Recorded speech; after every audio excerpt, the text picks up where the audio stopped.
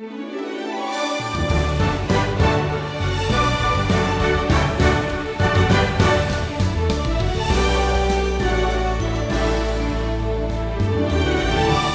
evil to rejoice in the downfall of another person.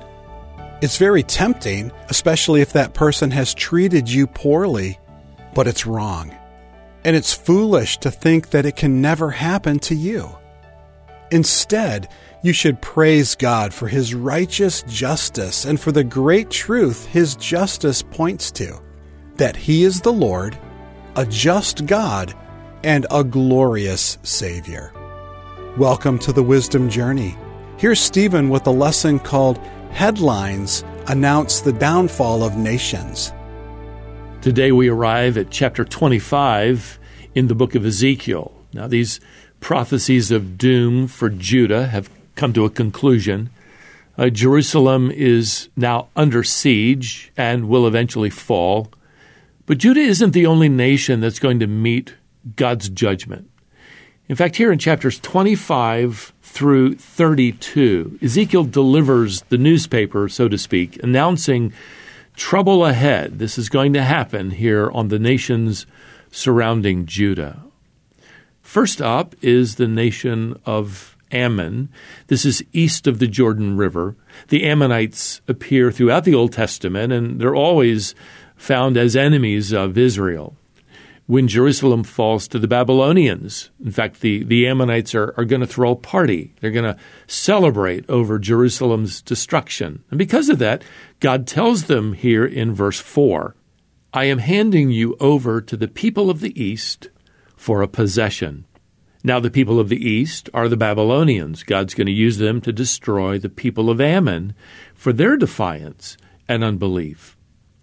Next here, located just south of Ammon, is the nation of Moab, and they're also going to fall to the Babylonians. The Moabites considered Judah, verse 8 tells us, just like all the other nations. In other words, the Moabites refused to acknowledge God's special blessing on the Jewish people. And as a result of their defiance, they're going to suffer the same judgment as the Ammonites. They're going to be handed over, verse 10 tells us, to the people of the east, that is the Babylonians. Well, next up in line here, facing the judgment of God, is Edom. Edom is a nation located just south of the Dead Sea, and they're also going to suffer defeat and desolation. The Edomites were descendants of Jacob's brother, Esau. In fact, we're told here in verse 12 that they acted revengefully against the house of Judah. Consequently, they're going to be judged by God. Well, next, God promises judgment against Philistia. Verse 15 says that they acted with malice of soul to destroy in never-ending enmity. It's true, isn't it? Those Philistines, they went a long way back into the history of Israel, from Delilah to the giant Goliath, frankly, from Genesis all the way to the prophets. The Philistines did everything they could to destroy the Israelites. Well, judgment upon them is about to come. Well, now the next 3 chapters are devoted almost entirely to a prophecy against the city-state of Tyre. The city of Tyre was a wealthy trade center there on the Mediterranean coast, located just north of Israel. Along with the mainland city, a fortress had been built on an island just off the coast. Now, this prophecy here in chapter 26 came during the siege of Jerusalem. It's possible that the people of Judah had looked to Tyre, asking for help. In fact, if you go all the way back to the days of King David, and you find that Israel had a friendly relationship with Tyre. However, here in Ezekiel 26, the city of Tyre is saying with really a lot of delight here in verse 2, the gate of the peoples is broken. It has swung open to me. I shall be replenished now that she is laid waste. Well, the people of Tyre are celebrated. They consider Jerusalem's downfall, an economic advantage to them. They've just gotten rid of some of the competition there in the business world, and they couldn't be happier. Well, chapter 27 tells us that Tyre's pride is going to bring about its downfall. Verse 3 records, O Tyre, you have said, I am perfect in beauty. Talk about a proud city. Even though they defy God and turn their back on God's people, they think that they're something special. They've got it all together. But let me tell you, just as proud people, just as proud nations defy God today, maybe they're boasting of their military might or maybe their financial power in the world, just like them, here's the city-state of Tyre. It's going to sink like a luxury ship. This city is going down in judgment. In fact, verse 34 describes it. You are wrecked by the seas. Your merchandise and all your crew have sunk with you. All the inhabitants of the coastlands are appalled. You have come to a dreadful end. Here in chapter 28, we have a rather detailed description of the arrogance of Tyre's king. Verse 2, you have said, I am a god. I sit in the seat of gods. But the Lord says, you are but a man.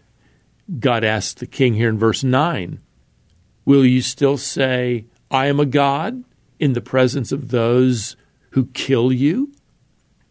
Now, I would agree with many Bible scholars that in the next several verses, the description of the king of Tyre goes beyond just a mere king, a mere man. And they see this, and I would with them, description of Satan. He is the evil power behind this wicked king, but various phrases clearly refer to Satan. You were the signet of perfection, verse 12. You were in Eden, verse 13. You were an anointed guardian cherub, verse 14. Well, that's exactly who Satan is. The highest cherub in the angelic order of God's creation, first seen where? In the Garden of Eden. So this prophecy reminds not only the world, but also the kingdom of fallen angels, demons, that their king, their leader, Satan, is no match for the Lord, and judgment upon him is soon coming. Now, verses 20 through 24 give a brief prophecy against Tyre's sister city, Sidon, to its north. That city is going to be entirely destroyed. The judgments upon these nations then are a foretaste of future judgments that will pave the way for Israel's regathering during the coming tribulation to dwell in their own land. In fact, I love verse 26, which prophesies, all Israel will know that I am the Lord, their God. Now, chapter 29 begins a series of prophecies against Egypt. Egypt had been in a power struggle with Babylon over the years, and the land of Judah was kind of stuck in between this tug of war. Egypt's Pharaoh is pictured as a great dragon of the Nile. In fact, he's boasting here in verse 3, my Nile is my own. I made it for myself. The Lord effectively says here in verse 4, I don't think so. You didn't make the Nile River. In fact, I'm going to pull you out of the Nile and give you to the wild animals for food. Well, now over here in chapter 30, we're given an even greater detail of God's judgment on the nation of Egypt. In verses 10 and 11, we read, I will put an end to the wealth of Egypt by the hand of Nebuchadnezzar. He and his people with him shall be brought in to destroy the land and fill the land with the slain. And now here in chapter 31, we have a prophecy directed personally to Pharaoh. Pharaoh's asked here in verse 2, whom are you like in your greatness? Well, the answer is Assyria, which had been a great power and, like Egypt, was very proud. Assyria is compared to a mighty cedar of Lebanon here in verse 10 that is proud of its height. Well, mighty Assyria is going to be cut down, just like Egypt will be cut down in the future. Now, the first 8 verses here in chapter 32 parallel the opening verses of chapter 29, describing Egypt's defeat. And their defeat, verse 9 says, will trouble the hearts of many people. I mean, after all, Egypt was a great power in the ancient world. Yet verse 12 says that a multitude are going to fall by the sword, and the Babylonians will bring to ruin the pride of Egypt. This chapter ends with a poetic description of Pharaoh and his people descending into their graves as they are destroyed by the Babylonian Empire. And I would have to say, beloved, that Egypt never will regain the dominance it once had as an empire after Babylon destroys it. If we pull all these chapters together, you have one overriding theme in these prophecies of judgment, and it stands out loud and clear, and that's the pride of these nations.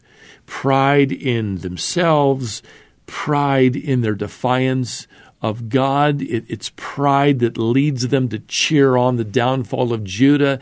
It's pride in thinking that they themselves will never fall. Well, let me tell you, the human heart has not changed a bit. And so we need to heed the warning, the Bible's warning to this very day that says this in 1 Corinthians chapter 10, verse 12. Let anybody who thinks that he stands take heed lest he fall.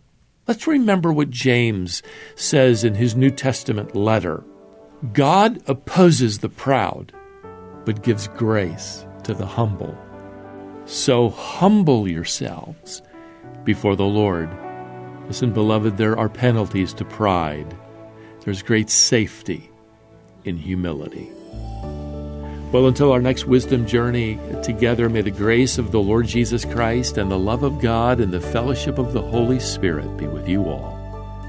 Amen.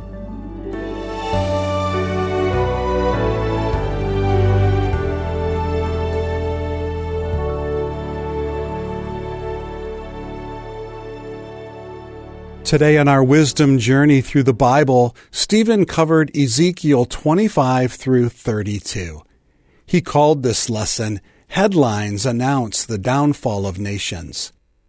The Wisdom Journey is a teaching series through the entire Bible. Stephen is taking you from Genesis all the way through Revelation. We have a new lesson for you each weekday. The entire journey takes 3 years, and I hope you'll be along with us for all of it. If you are, God's going to use it to help you grow in your faith and deepen your understanding of His Word. Join us next time as we continue the Wisdom Journey.